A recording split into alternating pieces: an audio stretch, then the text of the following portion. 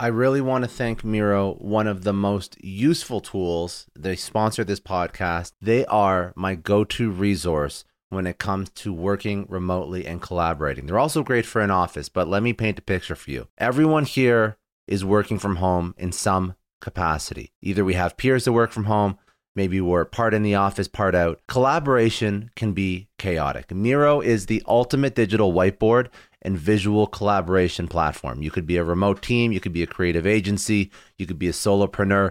Miro allows you to brainstorm, plan, and execute seamlessly. Picture this. You're in a virtual meeting mapping out a huge project with Miro.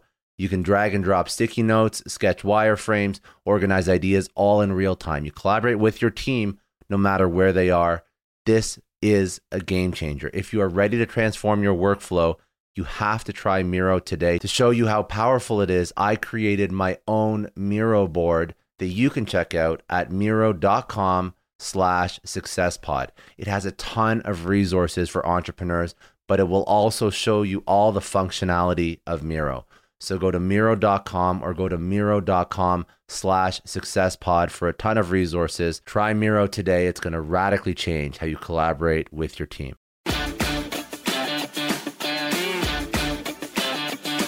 The only podcast you need for your business. Let's do this. Welcome to the Sales versus Marketing Podcast. I'm your host, Scott. Join me as we explore and demystify the latest trends, technologies, and strategies used to achieve massive growth and 10x businesses. I'll be sitting down with sales, marketing, and business leaders to dissect what's worked for them, dispel myths, and deliver actionable insights that you can use to ensure repeatable, sustainable, and predictable revenue in your business.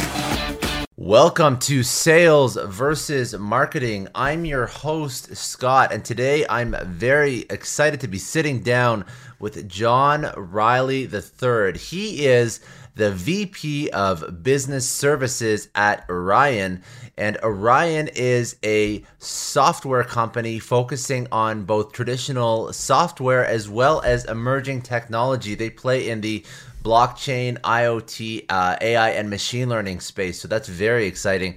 So John's responsibility at Orion is sales and marketing. So that's what VP Business Services does at Orion. He has an extensive career coming from the military. John transitioned into various sales roles, enterprise sales roles at Oracle and SAP, before eventually landing in the role of VP of Business Services at Orion.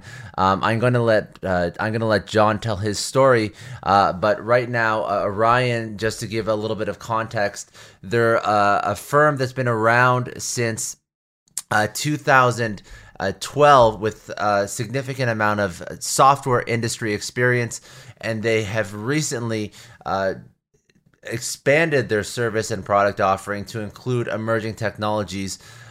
So they're not new in terms of their business and how long they've been around and serving customers, but they are making a very smart addition to their core skill set and core competency by including the ability to build out these new disruptive and emerging technologies for both small business and all the way up to enterprise.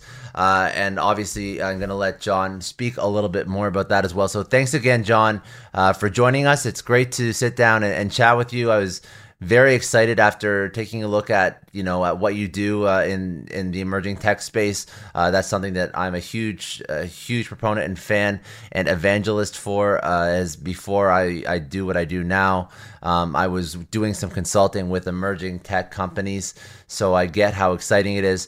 But anyways, give us a little bit of an introduction.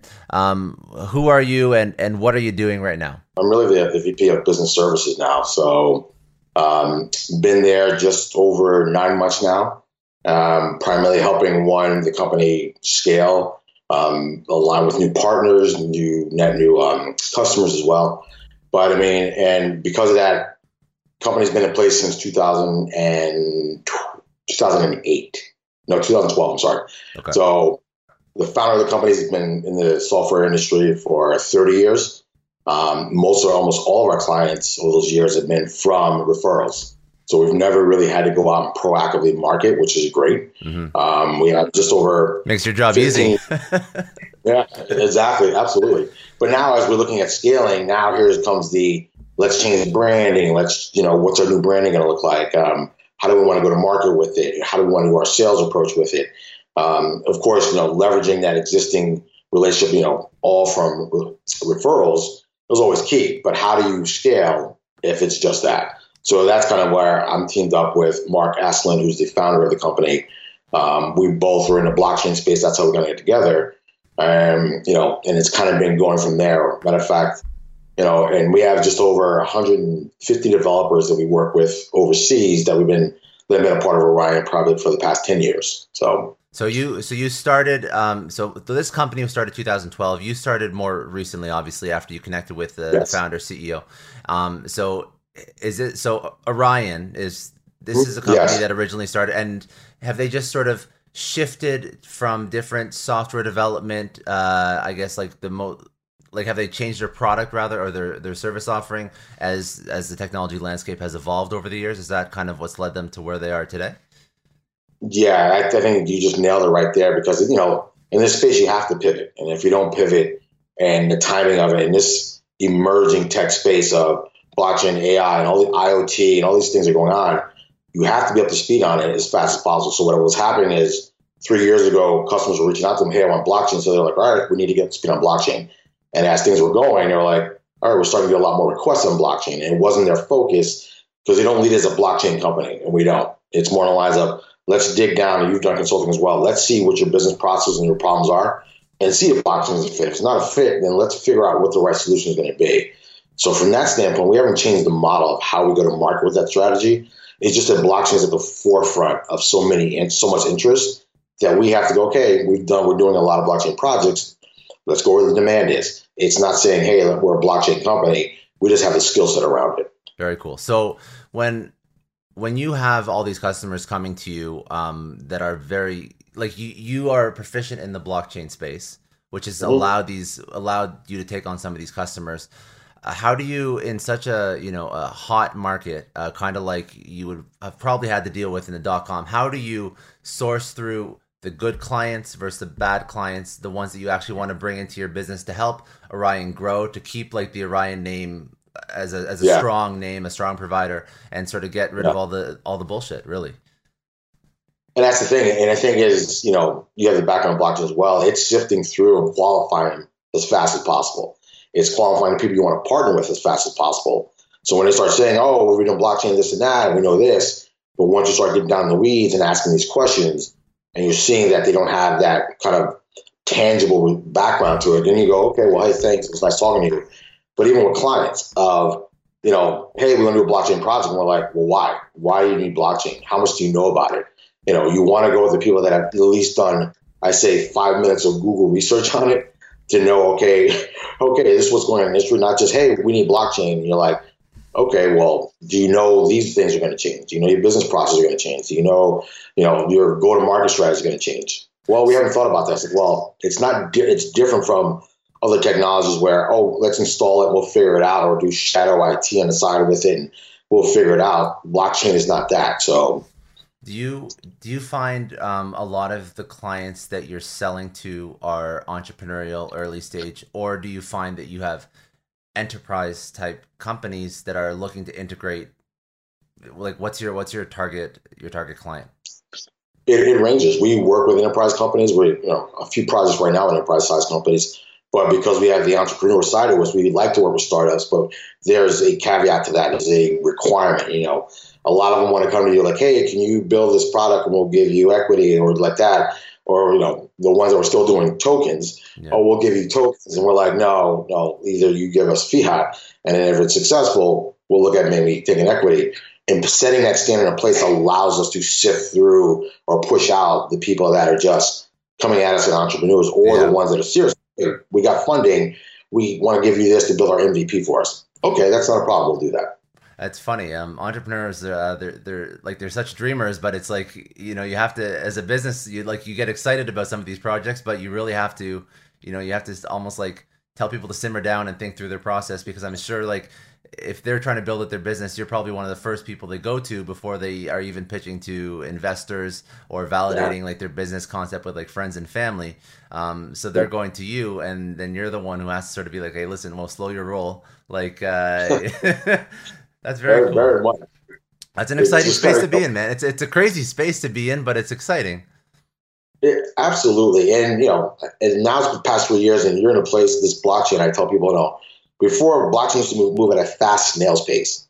But when you're in it, I mean, it's every week you're like, what happened? Who just did an update? And I look at last year at this time in 2018, blockchain just made it through parts of the crypto winter and night. But at the end of the year, there were so many enterprise companies that got into blockchain where I was like, wow, it moved faster than I thought. And, now you have all these, protocols out there that people are like, well, which is going to be, and you're like, okay, what's going on? And it's hard if you're not. How do you keep up? How do you properly, like, how do you even forecast, like traditional business practice? How do you forecast? How do you manage your pipeline when every single day there's a new tech coming out, a new protocol coming out? You have companies like IBM that are involved in the space. You have like all these major enterprise. I know there's a whole bunch of enterprise companies that are involved. So how do you even, maintain a sensible business practice like that? It's really making sure the education and preparedness is up front of anybody that's getting into it, going, hey, you could be looking at Corda today, but you know what? Here, you might want to switch to Ethereum. You might want to switch to Hyperledger, Fabric, depending on what you're doing, and be preparing them, because the mentality, my background is to work for Oracle for a number of years in SAP. So I was in consulting service, education service. So that old mentality of, hey, we'll buy it, install it, and we'll wait until version 2.0 comes out. Blockchain, you can be like, okay, what just happened? Okay, I need to switch. So setting your systems up to unplug and then plug into something else is going to be ideal. To change that mindset is the hardest thing to prepare people for. So we look at the pipeline saying, hey, we probably want to start this project now, but are we up to date on what's coming down the pipe? And preparing for our clients are saying, hey, we're starting this here, but we know what? We've been hearing the noise around this of, it might be better to move to this because it provides more value in your vertical, whatever industry you're in. So what I'm hearing, and correct me if I'm wrong, but what you're saying is even though you're in a fast moving environment, the way that you're educating your customers and helping them understand the industry as a whole, which is, in my opinion, a best practice for a marketer or a business to try and grow, it's still the same thing. It doesn't change. You're still you're forefront of education. You're keeping people informed, and you're like that subject matter expert. So when they go to you, obviously you provide the service, but the most important thing you do is keep them educated and sort of just in line with the way the industry is going, because they may not know and they may not have a concept compared to everything else they've known before in terms of traditional like SaaS products or technology products. Okay, very cool. And I think you nailed it with that, because that. Now you see digital transformation come into play so much more. And even, I've had the great opportunity to speak at different conferences, we had a couple of blockchain meetup groups, and having a background in consulting services, digital transformation used to be kind of a buzzword, but now it's really relevant because you have these different techs, and you look at digital transformation, people think it's just about technology. No, it's a mindset and a culture change that when you get executives into it, they're like, well, we want this. Like, no. You need to change how you're going to market. Your strategic roadmap is going to change. Are you prepared to get your people up to speed? And it's a different thing. And that's where it's hard for people to grasp when it comes to blockchain.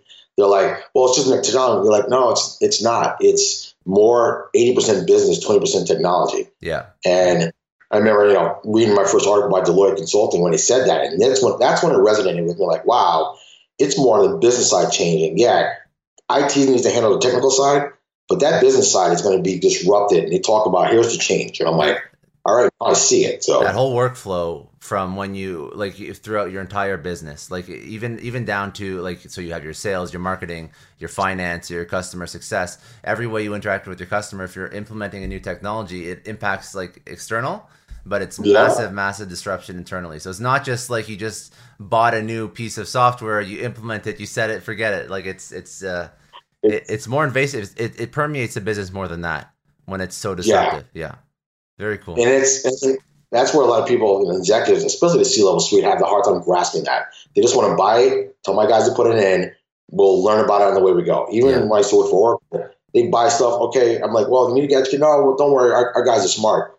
I'm like, no, this is your responsibility now. This is different because if you're not the forefront leading the change with it, how are you going to get everybody else to follow along saying, hey, we need to change our governance models now? How do we do that with blockchain? People are still trying to figure that out. Yeah. So just that preparedness right there is key. So, and I tell people, hey, yeah, you want blockchain, but are you prepared to go through what's going to be needed? If it's not some exchange or tokenization or something like that, and it's enterprise-wide that you're changing, the strategic roadmap in HR and supply chain. Yeah. You look at Walmart, where they got into it 2016. By last year, they're mandating companies to be on it. And I was like, okay, if you were one of those companies that wasn't prepared, what were you going to do? I like to think that Walmart gave them a heads up. But at the end of the day, that's where the disruption comes. So how did you, so that's great. So people that are obviously listening, they kind of know what blockchain is. You went into some topics that some people are listening have no clue what they are, but like high level, like it's very disruptive. There's so many use cases for it. So to put it in perspective, it's a technology that isn't just pigeonholed into one particular business unit. Like it's not just sales, or it's not just supply chain, or it's not just accounting and finance. Like there's so many different use cases. It's just infrastructure. It's like replacing your entire core business infrastructure. And there's been good, there's been bad, it's been messy, it's been it's been all over the place in terms of the industry. Yeah. So that's really cool. It's a really I think it's a very cool space to play in, and I've worked with blockchain companies before. But just to keep it more generalized, how did you find yourself? You worked for Oracle, so obviously you're a tech guy. So what's your background? Like, how did you get into this? Because it's not something that everybody just falls into, right? It's funny. Working in the Oracle Apple software application spaces. You get a mindset. Okay, this is what to do. We got these versions. Here's the newest tool. Here's a new widget. I came up with blockchain by chance, and I was in an airport reading a Feedly story. It said blockchain's unhackable. It's going to change the world. And I was like, nothing's unhackable. But as I got into it, and I started reading it, I was like, wow, that's different. And I started asking engineers I work with, and none of them said, oh, I'm not up to speed on that. And that's what interests me. I'm like, okay, I'm a sales guy. So if you don't know about it, I want to know what this stuff really is now. And I got into it. I read the book Blockchain Revolution by Don and Alex Tapscott. And they put it in such an easy way for me to understand from a business side of, it wasn't going into the details and the technical side of hash times and all these things. It was like, here's the business impact. Here's how it's going to change governments and social good. And I was like, okay. And I started getting excited about it. And what got me was I started reaching out to people on LinkedIn, kind of like how we connected globally. So then I was reaching out to people in Singapore and in Sweden and in Italy. And I was always asking them, can we have a call? Tell me what you're doing with blockchain. And I'd always get a different story. And that's when I was like, everybody sees value in it in different ways. Like you said, use cases. There's different use cases depending on where people see the value. And I was like, wow, this is not just business. It's even social good for people to have access to banks and be able to, land rights and property rights you can store in this immutable database or ledger with people if they're unfamiliar with it. And I was like, okay, this is different and it's evolving. And honestly, I thought I was late to the game when I got into it. And people were like, no, you're really, really early. So, and that kind of, I say it, I went in the blockchain rabbit hole up to 2-3 in the morning throughout the week. My wife's asking me what I'm doing. And I was just like, I'm studying it. She's like, really? It's 2 in the morning. But it kind of got me. And being in the space, I was like, okay, this is great. But as time has gone on the past 3 years, you see how it's changed. So you have to understand, how do you pivot saying, yeah, that's a great technology. I'm still other ones out there like AI and machine learning that I'm involved with now. But now say, okay, I have a greater understanding of this. I have a hard time calling myself an expert. I say I'm really proficient in understanding blockchain enterprise-wide. There's some people out there that I would consider experts. But like I said, you have to be in it every single day, and it's impossible to know everything about blockchain. So talking to people like you and other people is how I even educate myself as well. So you're a sales guy by nature. What makes you think, okay, this is an emerging technology? I know that I can sell. I've worked for some tech companies. I want to pivot my career and work in such a disruptive space. Knowing that it changes, like that's such a risky, for a lot of people, a risky career move, right? Yeah, it was, and it's kind of, it was. I found a technology that I was passionate about. I think that's what it got me. That I saw a bigger vision than oh, it's just your back office changes just for HR or your CFO's organization. This is impacting so many different things in the world on a global level. That's what I like. A global technology. And when I spoke with people like, wow, I can even look at different areas to be in. It's not just I have to just focus on supply chain with this. I have to focus on finance with this. Yeah. I can have a conversation that can go in any different direction and still not feel like, hey, I'm not even fully up to speed on it. And I like that because then you're not complacent. Mm-hmm. So when you become complacent, it's so easy to go, oh, yeah, I know about that stuff. And I'll wait till the next version comes out and I'll take a certification. This is like you have to stay on your toes with it. Yeah. But it comes with a price because you do get blockchain burnout. So you can definitely talk about it way too much and get to the point of, okay, I don't want to answer another question about it. But knowing how to navigate that, to me, it was the exciting part of it. That risk you talk about becoming an entrepreneur, just before I came over here to Orion, that's what made me do my consulting advisory company because I wanted to help people get started, how to prepare for it. And that was a risk. So jumping off that ledge into kind of that abyss of, okay, I'll take this risk. But I knew it was going to be something that it's emerging. So like being early for the internet. And I tell people, if you were around then, hindsight 2020, would you have invested in Amazon when it was $15 and it was, 2001? And I'm like, this is where you need to prepare because you don't know how impactful it's going to be from a business standpoint for what you could do for your organization if you kind of take a visionary approach to it. And that's the hardest thing with it. You have to take a big vision approach with it.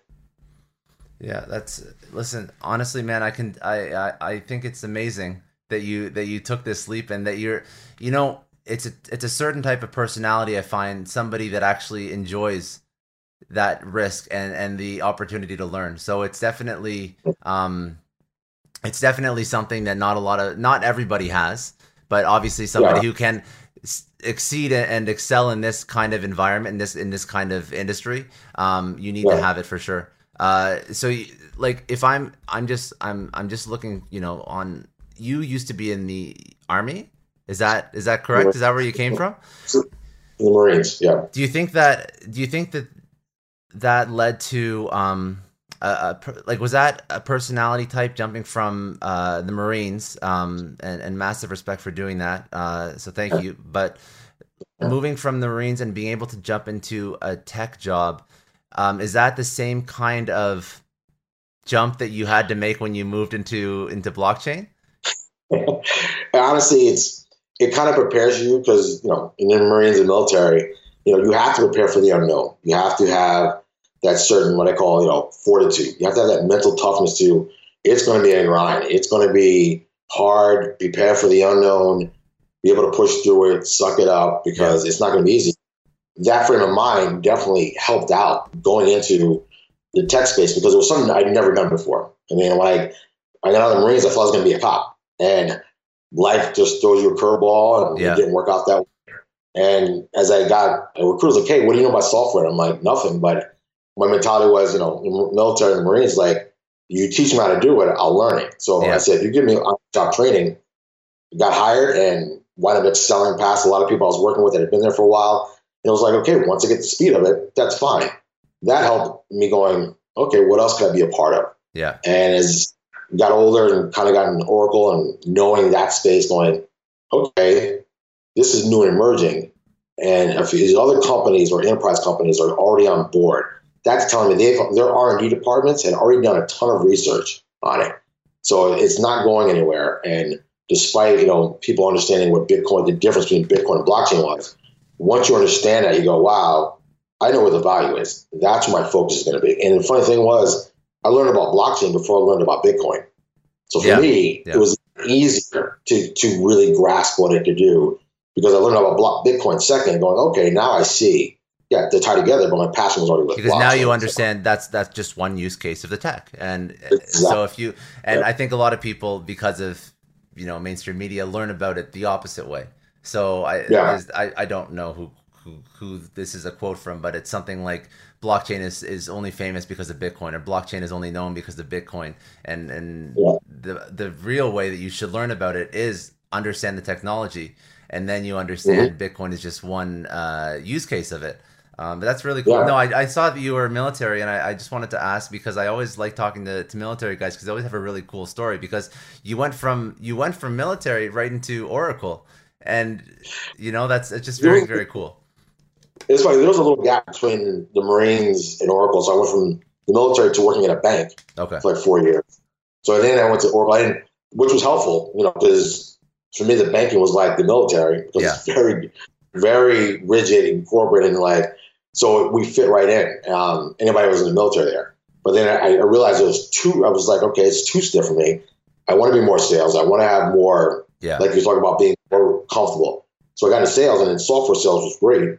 One, I love to travel. Two, it was like, okay, I can learn something new, and I can even push myself outside of what I thought I could do before. So I find a lot of people who get into sales, they don't do it intentionally, and there's not really I think now there is some schools that teach sales, but if you look at all the different business units, like you look at finance, accounting, you look at marketing, you look at HR, there's all these courses and certifications, whereas sales, a lot of people just do it, and they kind of learn as they go, right? So that's what, but And that's another thing about sales, because sales evolves. You look at sales techniques from just 3 years ago and what they thought would work then is not totally different.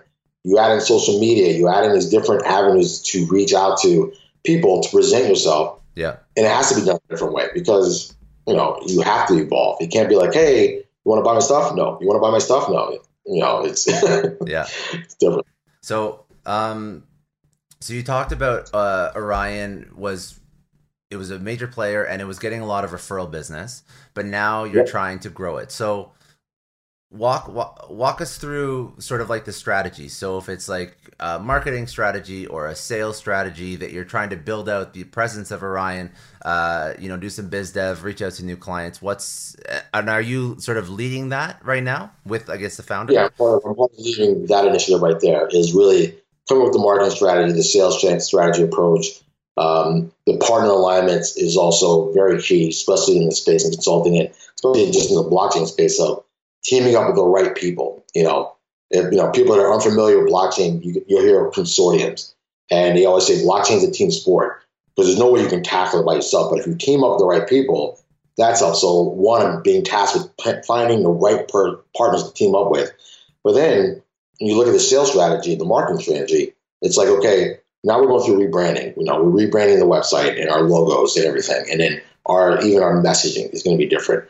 So that is another stage of, okay, we were doing this for a long time. Now we need to know we need to change and shift gears. If we want more business, then we need to show that we have this experience. We've done. I want to take a second and thank Indeed. They're a huge sponsor of the Success Story podcast. And as business leaders, we're all driven by the search for better. But when it comes to hiring, the best way to search for a candidate isn't to search at all. It's to match with Indeed. Now, if you need to hire, you need Indeed. Indeed is your matching and hiring platform with over 350 million global monthly visitors, according to Indeed data, and a matching engine that helps you find quality candidates fast. And Indeed doesn't just help you hire faster. 93% of employers agree Indeed delivers the highest quality matches compared to other job sites, according to a recent Indeed survey. You need to ditch the busy work. You need to use Indeed for scheduling, screening, and messaging so you can connect with candidates faster. All the tools you need are in one spot. Join more than 3.5 million businesses worldwide that use Indeed to hire great talent fast. And listeners of the show will get a $75 sponsored job credit to get your jobs more visibility at Indeed.com/Clary. Just go to Indeed.com/Clary right now and support our show by saying you heard about Indeed on this podcast. Indeed.com/Clary. Terms and conditions apply. If you need to hire, you need Indeed. This episode is brought to you by NetSuite. Now, as a business owner, I always remember when my company hits a growth spurt. It's great, but then you realize that things start to break. Things are taking 3 times as long. Manual processes start to bury your team in paperwork and admin, and you really don't have one reliable source of data or truth to understand how healthy your business is. If this sounds familiar, you have to know 3 numbers. 37,000. That's how many businesses have upgraded to NetSuite, the #1 cloud financial system. 25, NetSuite turns 25 this year. That's 25 years streamlining accounting, inventory, HR, and more for growing companies. And 1, because your business truly is one of a kind, NetSuite gives you customized solutions so you can manage everything about your business in one place, from inventory to invoicing, one powerfully efficient system. I love having all of my data in one spot. NetSuite allows me to do that. It gives me the big picture so I can make smarter decisions. And they turn complex financials into understandable, actionable insights. Right now, you can get NetSuite's popular KPI checklist for free to help improve your business. It's designed to help you boost performance across key areas of your business. Go to netsuite.com/ScottClary to download the checklist and see how one complete system can transform your growth. That's netsuite.com/ScottClary. Get more control in your business with NetSuite. Just a quick question. Have you ever had one of those oh no moments when you realize that you accidentally deleted a huge file? Or worse, your whole computer dies. I know I have. It's happened to me a lot, but don't sweat it. The sponsor of today's episode, Backblaze, they have your back. It is unlimited backups for all your Macs, your PCs, or even your whole company, and it's really affordable, under $100 a year. If you're running a business, they take the stress out of protecting everyone's data. If you need more bells and whistles for compliance, so on and so forth, they have enterprise options too. Honestly, losing data sucks, but Backblaze makes getting it back easy. They have restored billions of files. They offer tons of restore options, including rapid recovery in an event of data loss or ransomware. And you can access your backed up data from everywhere and anywhere in the world using their web app, iOS, or Android apps. It's been recommended by the New York Times, Inc., Macworld, PC World, LifeWire, Wired, Tom's Guide, 9to5 Mac, and tons more. And best, you can try it fully featured with no risk at backblaze.com/story. They set up that link for all Success Story podcast listeners. That is a no-risk, free trial at backblaze.com/story. Seriously, back up your stuff. I don't know about you, but the idea of being harassed, scammed, or even worse, all because somebody found my personal information online, that's terrifying. Our political opinions, our addresses, even stuff about our families, it's out there for anyone to grab. And did you know that data brokers are allowed to sell information on over 98% of Americans? It's scary stuff. That's why I've partnered with Delete Me. I personally use Delete Me. They're a big friend of the podcast because I put myself out there online. So safety is a huge concern. It's really scary how easy it is to find someone's details and information, but Delete Me creates a layer of protection that we all need. You tell Delete Me what you want gone, and they make it disappear from those sketchy data broker sites. And Delete Me doesn't stop. They constantly monitor the web to keep your information off those lists. It's like having a privacy watchdog that never sleeps. You need to take control of your data and keep your private life private by signing up for Delete Me. They're giving a special discount for all Success Story podcast listeners. Get 20% off your Delete Me plan when you go to joindeleteme.com/success and use promo code success at checkout. The only way to get 20% off is to go to joindeleteme.com/success and enter code success at checkout. joindeleteme.com/success. Hey everyone, I just want to take a second and thank the sponsor of today's episode, Heaven Hill Bottled and Bond Bourbon. Now, I don't have a lot of liquor sponsors on this show. Heaven Hill Bottled and Bond is actually one of my favorites. I've drank it for a few years now, and this is why we actually decided to work together. Heaven Hill Distillery, family owned since 1935, is a great entrepreneur story too. So there's 5 brothers. They filled their first whiskey barrels back in 1935, and their legacy still lives on today. Heaven Hill Bottled and Bond is aged over 7 years. That's 3 more than required by the Bottled and Bond Act of 1897. This means the best quality, the best purity, and the best consistency. This is not just average bourbon. It's the winner of the double gold medals at multiple 2023 World Spirits competitions, and they've won the very prestigious Triple Still Award. It's a very big deal in the liquor and bourbon world. Heaven Hill Bottled and Bond boasts an exceptionally smooth oak flavor, while its aroma offers a sweet blend of caramel and smooth vanilla. If you love bourbon, you need to try Heaven Hill Bottled and Bond. Available nationally, look for a bottle at your local store. Heaven Hill reminds you to think wisely, drink wisely. Over 30 or 40 projects in blockchain. We have this strong developer team that we work with.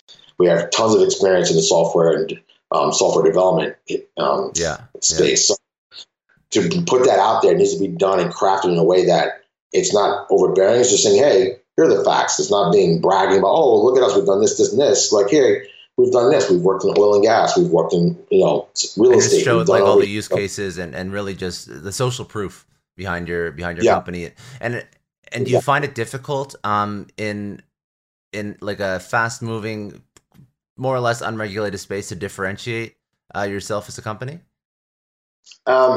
Yes and no. I mean, one, because the nice thing is because we're on the enterprise side, it's not really hammered or I'd say held back by the regulation. Yeah. Because really, you look at corporations like, like I said, we brought up Walmart, or you look at JP Morgan, and, you look at Bank of America, all these corporations now that are pushing forward these blockchain initiatives. It's like, okay, there's nothing to regulate. They're just finding the value in it. Now it's getting people to see that. Why would they invest all that money in this technology if they didn't see value in it? Here's why you should probably start looking at it. So kind of branding that messaging in an educational way, I think is key, and not just, hey, you can do this, this, and this, and it's going to save you this time. The messaging is different. It's not functionalities and features. It's more like, hey, here's the value. Yeah. So craft messaging or marketing around the value part, I think is more important than ever when it comes to blockchain. So that's kind of the strategy we're taking with it.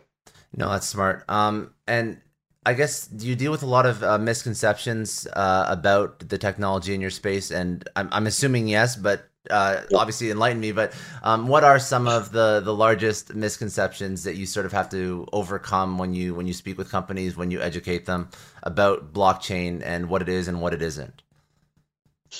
It's funny because I thought it'd be passive, but a lot of people are still like, oh, that's that Bitcoin stuff. And I go, okay, and it's, for the past 3 years, you're still explaining that, but it's showing, and it's the basic education is the kind of the misconception of, do you understand what the value is? Do you understand what's going on? I tell people, look at blockchain on a global level, not just where you're living in the US or in Canada. Look at what people around the globe are doing with it. And I throw out, why is Dubai moving their entire infrastructure to it by 2021? I said, that's a huge step, and that's a major investment. So when you think about it, when you do the research, I say, why would they do that? Why would they go ahead and do that? And why are these other countries like China and Estonia, who would put it already in place years ago, why would they go ahead and take this technology that's innovative and be the first ones out there? So the thing is, it's really saying, hey, if you're going to be late to market, you're really setting yourself up to failure. You're going to miss that train before it leaves. And it's not to say, because they're so ingrained in how they know to do things now, it's hard to get out of thinking that. And that's the challenge right there, the misconceptions.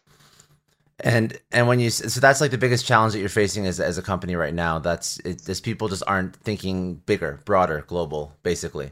Yeah. And for the people that do come to us, they know about it. It's a no-brainer. It's not even a conversation. As long as we know that the product they have and they've done their research saying, hey, here's why we want to use blockchain. We want to fractionalize the royalties on oil and gas in this well. Okay, let's help you set that up to do it in a way. Or you're setting up a real estate investment trust. Okay, we want to be able to fractionalize this in a way, but cut out third-party vendors. Okay, and you know exactly why you want to use blockchain. Yeah, it's the ones that if they come to you and they're like, "Oh, we want blockchain," you go, "Why?" You're like, "Well, we heard it can help us with this."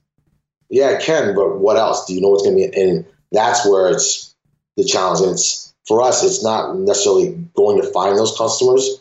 We want to put it out there for the ones that are ready, the ones we want to talk to, not convince them or I'd say change their mindset. Yeah, like you don't want to persuade people that aren't already somewhat on board. You kind of have to like qualify those out because that's going to be a heavy lift. But the people that are already looking forward and in the right direction, those are the ones that you can sort of bring over and sort of point in the right direction, so to speak. But you also mentioned something that's very cool, that you mentioned consortiums, which a traditional business development strategy would be a channel or a value-added reseller. Explain for people listening what a consortium is, because if I don't even completely know what it is, but I think that it's kind of like a reseller channel or a partner channel or a partner network. How do you build those out? Like, where do you find these people, and what value do they bring? Is it sales? Is it marketing? Is it software development? Is it just like you're sharing customers' information? I don't know how that works. So explain that one. Yeah, I mean, when you look at consortiums, it's a new business model that really blockchain has brought on. And I remember the first time I heard it, an executive from IBM was speaking at a conference, and I was still new to blockchain. He goes, blockchain's a team sport. And I kind of laughed. He goes, it's the only technology you're seeing competitors team up to tackle how to use this technology with putting new processes in their vertical. So you look at supply chain. So there's Blockchain Transportation Alliance has all these supply chain companies part of them. You have Walmart, you have Home Depot, you have all these organizations that are, what they're doing is they're coming together, sitting in a room and saying, hey, we're all looking to leverage this technology in our space.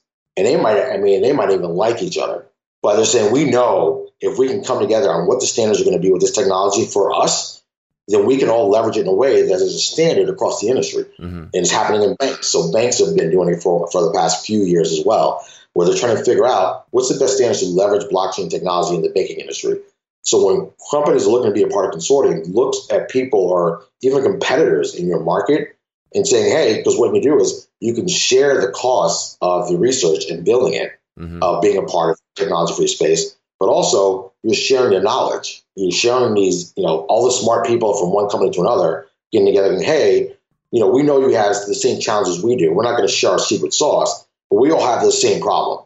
So now we have blockchain. So I was thinking, I think I misunderstood. So I was thinking that a consortium was more of like a channel partner network for your business, like building out your business. But you're saying it's more like a think tank of just all these huge enterprise companies that share. That's very cool, because I don't know of any other industry or technology where that would be a thing. Exactly. A lot of it's proprietary. A lot of it's built internal to the company. Yeah, you have open source development communities, but generally, if somebody's building out like a piece of proprietary tech for the company, that stuff is licensed, and it's not shared, and the secret sauce or the the source code isn't something that you just put out there and hope people contribute to. So this is something that all these you name some not small names that are sitting in the same room and doing this, and that's how and would that consortium then involve a specialist, or do you think they would have their own experts in house amongst this think tank that would be building out this tech for whatever industry? Usually they're bringing their own people internally in there. So you look at Hyperledger platform, and it's part of the Linux Foundation, and that's kind of what I think the consortiums really started coming into play, because part of Hyperledger, you have Oracle, you have SAP, you have Microsoft, you have all these banks. IBM is a part of them. So whenever have you seen these major players, these corporations that are out there competing with each other, all want to work on the same technology together? Yeah. Because they know that, one, when you get into blockchain, there will not be one blockchain platform to rule them all. And once you grasp that and you know that, to then that's when it makes sense to, hey, we're not, we're going to teaming up. We're going to add to the value of this and this open source community, sharing this data, because as it scales, we can all contribute to it scaling faster, which is going to help all of our customers. So how do you tie in? Sorry, go ahead. No, go ahead. Yep. Go ahead. No, and then tie into even other platforms. But this is the nice thing about it, because when you start seeing that and other companies see that, it's like, hey, if the major players can team up around a technology, then I can reach out to a competitor in my industry going, hey, we might have compete, but if you're in blockchain, I am, let's do a consortium and let's see how we can set some standards that work for both of us. But how do you now? That's really cool for those companies, those massive enterprise companies. But what about you as like the small little development firm? How do you compete when companies are okay with doing that? Because that could be your customer. You could be selling to any of these people. So how do you stay relevant? It's you stay relevant right now because the experience in the space is so small that you need, whether it's Oracle, whatever, and everybody has a different way they're going to market with it. Yeah. So Oracle's really focused on smart contracts, and they really have a good idea of going to market with how that works for them, getting their customers up to speed on it very quickly. Other people are doing it in different ways. Walmart's with supply chain. They're teaming up, even not just Hyperledger, they're doing different blockchains. When does that ever happen? Whether, okay, we want to partner with another tech company here, and this is all different blockchain platforms. So they're saying, hey, we can help in any other way. So it's easy to say, now these business models that they used to be one way can go any direction you want. And if you can grasp that, it makes it easier to have other customers out there saying, hey, I don't want to work on this. I'd like to work with a smaller company like you that's going to help me get up to speed and understand it. Mm-hmm. Because they might say, hey, let's just get you up on our platform. We got blockchain up and running. You're fine. That's it. Others like, hey, I need to understand how I'm going to leverage this in a business capacity that as I scale, I understand that, one, I need to stay educated on it. Two, I might need to change my platform. And if they're not set up in a way then you're looking at like every other technology of, okay, just install the next version, but really not taking advantage of it. So it's evolving how people are seeing it. And people that are new to it are either going to, hey, they're going to go with the standard of, I'll go with the big company, like, hey, nobody gets fired for hiring Oracle. Okay, I go with them. Yeah. Or I say, hey, what? These guys are really helping me get up to speed and make me feel comfortable that I'm making the right decision. I want to work with them because they're providing more value than just installing blockchain.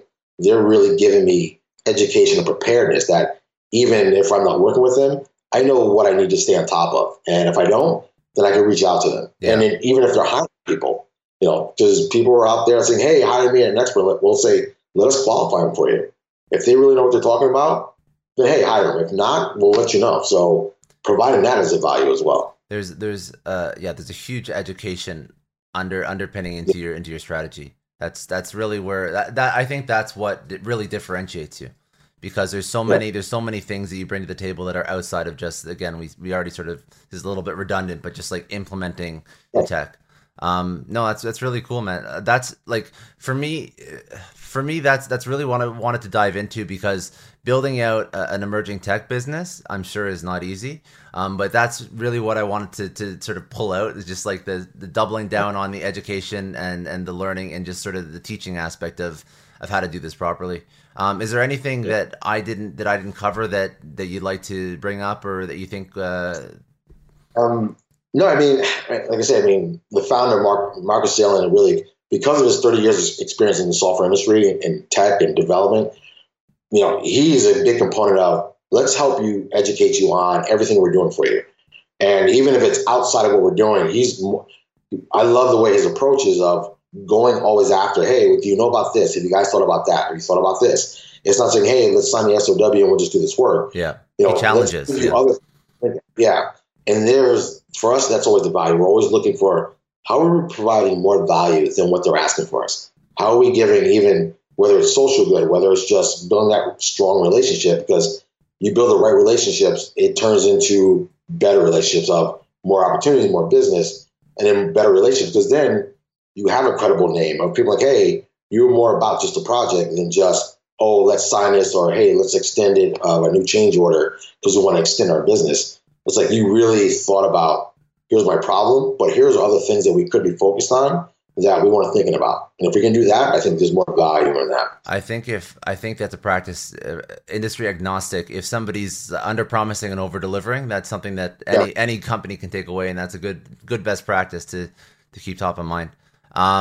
So just to wrap this up, you've obviously grown in your career.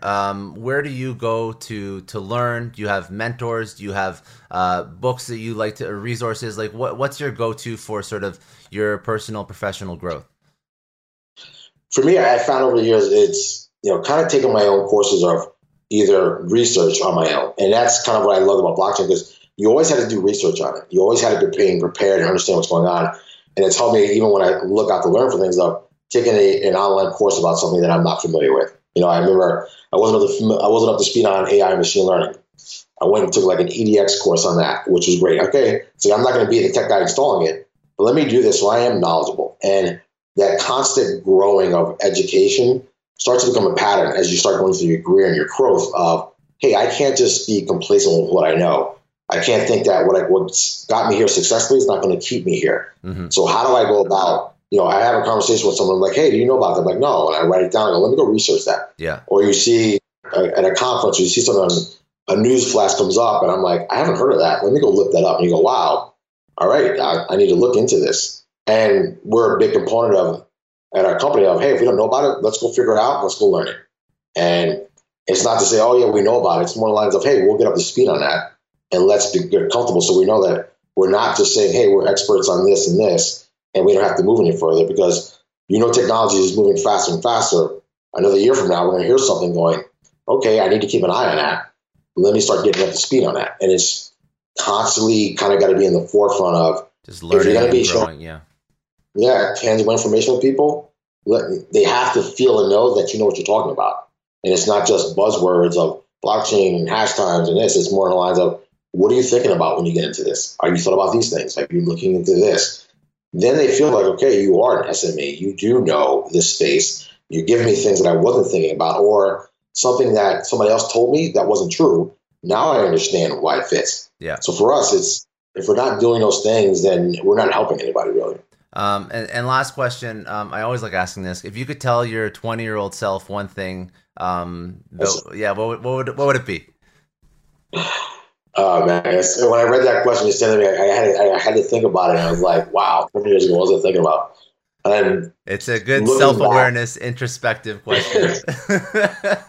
Absolutely. And when you're 20 years ago, you're thinking, "Oh, I got it figured out. I have this idea, and I'll do this." And I would tell myself that the biggest thing that I need to know in the next 20 years is patience, and understanding that there's going to be a lot of turns and twists and upside downness and times where you want to give up, but it's the patience that you grow the most at and the relationships that you build along the way. Because I look back at those 20 years going, wow, yeah, I thought that was going to be the worst time. And I'm like, look at what I learned from these experiences that have gotten me here. And to look back on it going, hey, now I know, like, with blockchain, it's like patience is the most important thing, especially even with startups and entrepreneurs. The hardest thing is patience, because you want that, okay, I got this great idea and I want it to go and I want it to go. You're like, yeah, it could, but there's so much more that comes with it. Yeah. And if you're patient, you can make the right relationship where that person goes, you were thinking this, but if you go this route, you'll be more successful.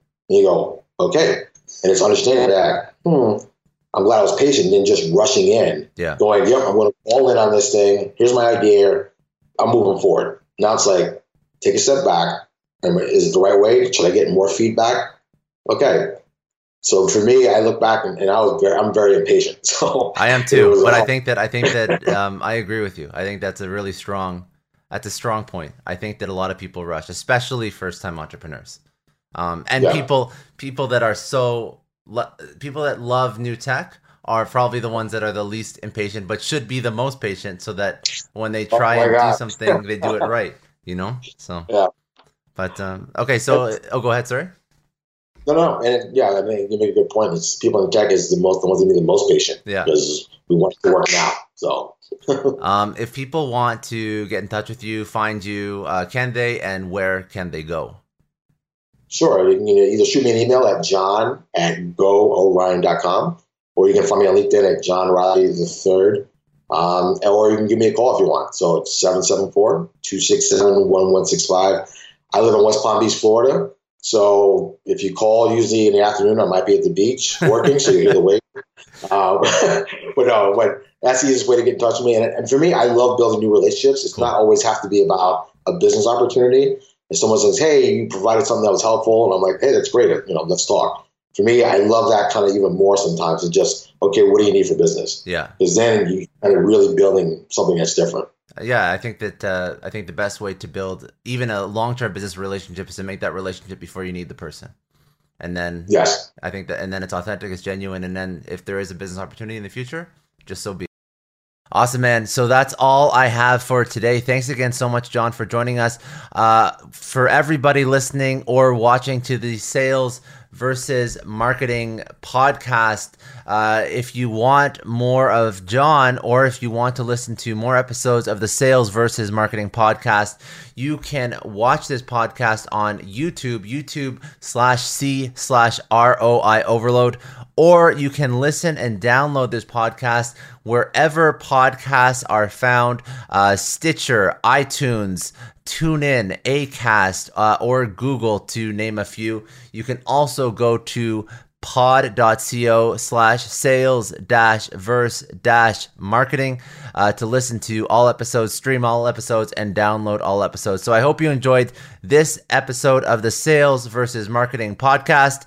I'm your host, Scott. Hope everybody has a great, productive, and exciting week, and look forward to speaking to you next time. Cheers. Bye.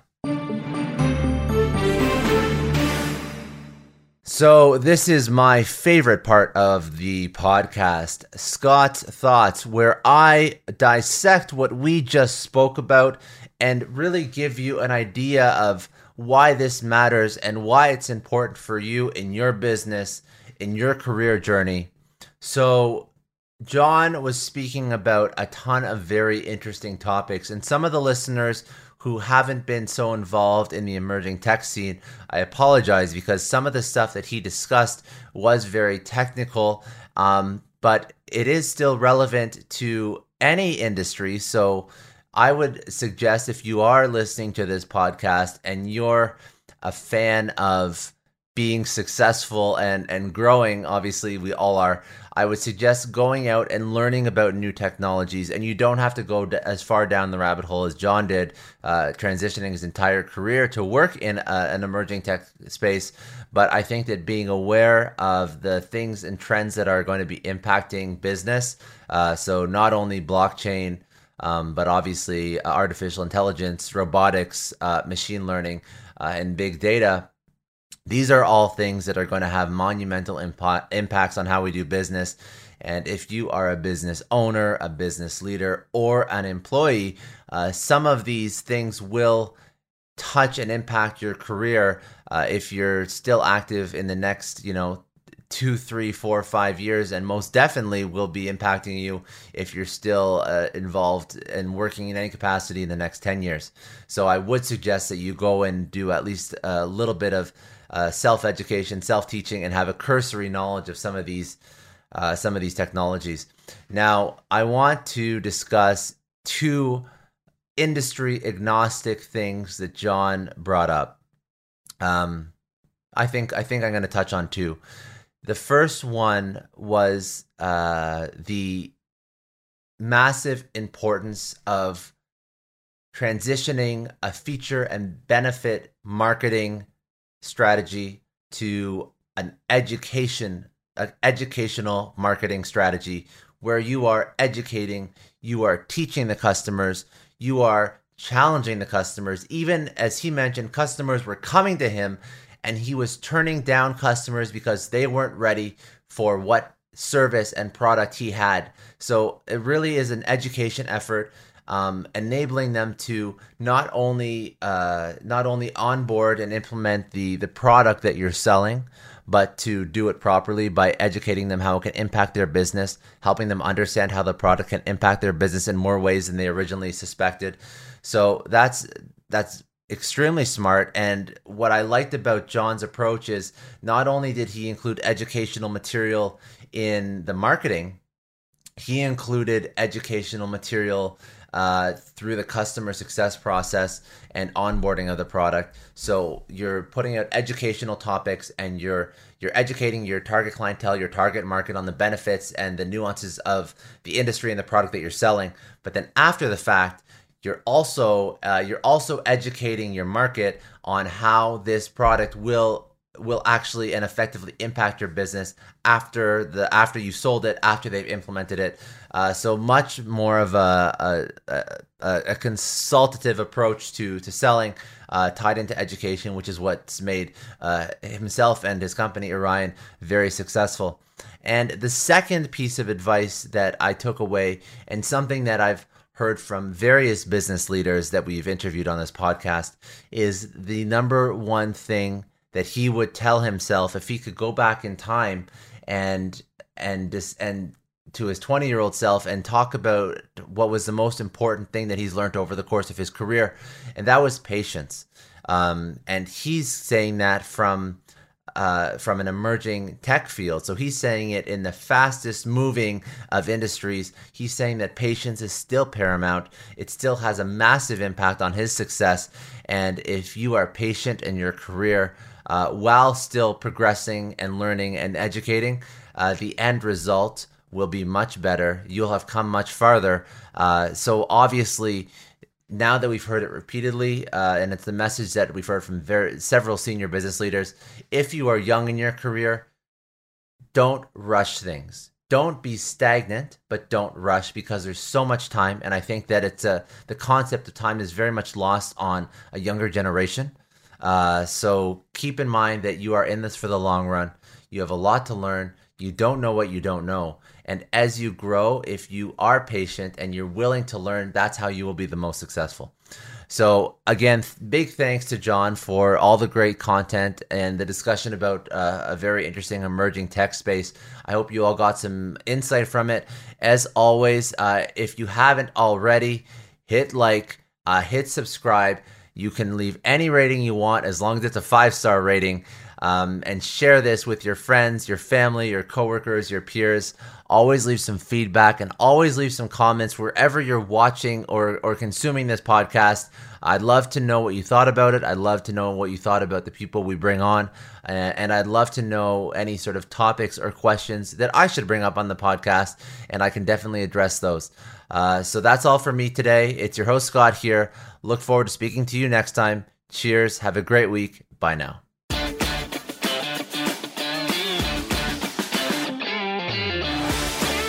Thanks for listening to the Sales vs. Marketing Podcast, brought to you by ROI Overload, delivering strategy, technology, and insights to both sales and marketing leaders and teams globally.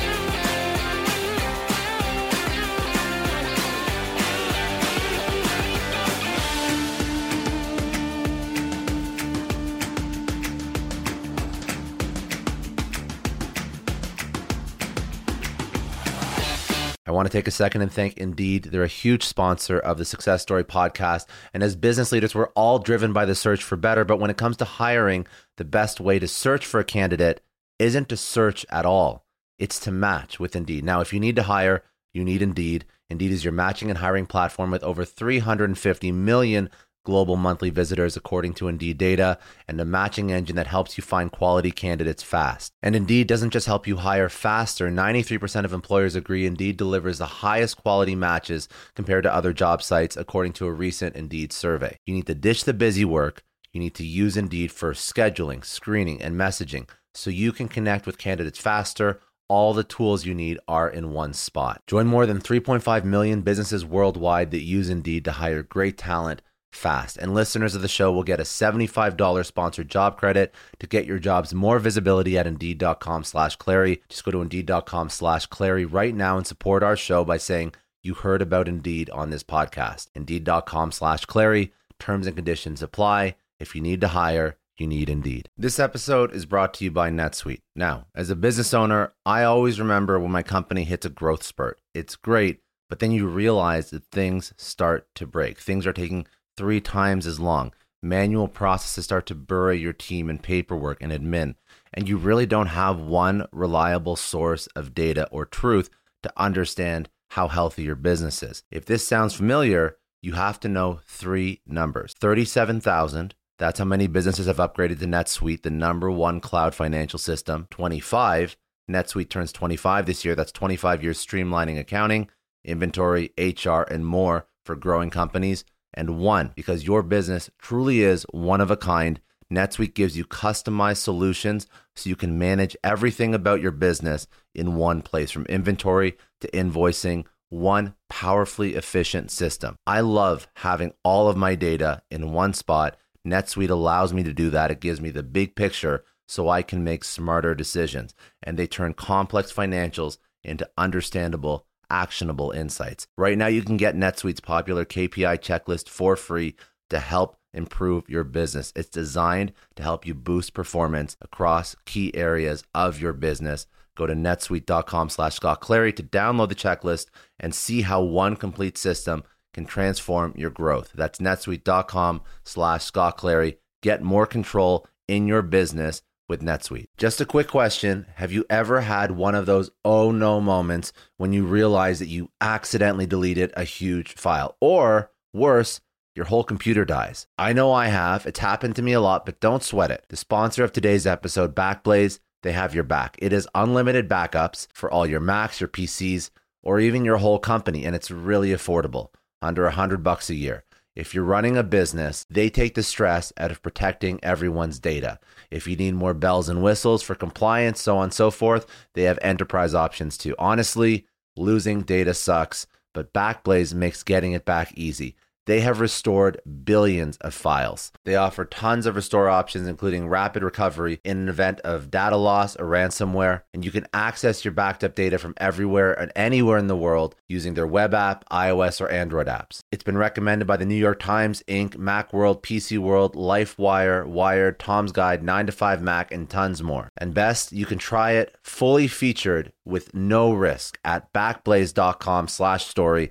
They set up that link for all Success Story podcast listeners. That is a no-risk, free trial at backblaze.com/story. Seriously, back up your stuff. I don't know about you, but the idea of being harassed, scammed, or even worse, all because somebody found my personal information online, that's terrifying. Our political opinions, our addresses, even stuff about our families, it's out there for anyone to grab. And did you know that data brokers are allowed to sell information on over 98% of Americans? It's scary stuff. That's why I've partnered with Delete Me. I personally use Delete Me. They're a big friend of the podcast because I put myself out there online. So safety is a huge concern. It's really scary how easy it is to find someone's details and information, but Delete Me creates a layer of protection that we all need. You tell Delete Me what you want gone, and they make it disappear from those sketchy data broker sites. And Delete Me doesn't stop. They constantly monitor the web to keep your information off those lists. It's like having a privacy watchdog that never sleeps. You need to take control of your data and keep your private life private by signing up for Delete Me. They're giving a special discount for all Success Story podcast listeners. Get 20% off your Delete Me plan when you go to joindeleteme.com/success and use promo code success at checkout. The only way to get 20% off is to go to joindeleteme.com/success and enter code success at checkout. joindeleteme.com/success. Hey everyone, I just want to take a second and thank the sponsor of today's episode, Heaven Hill Bottled and Bond Bourbon.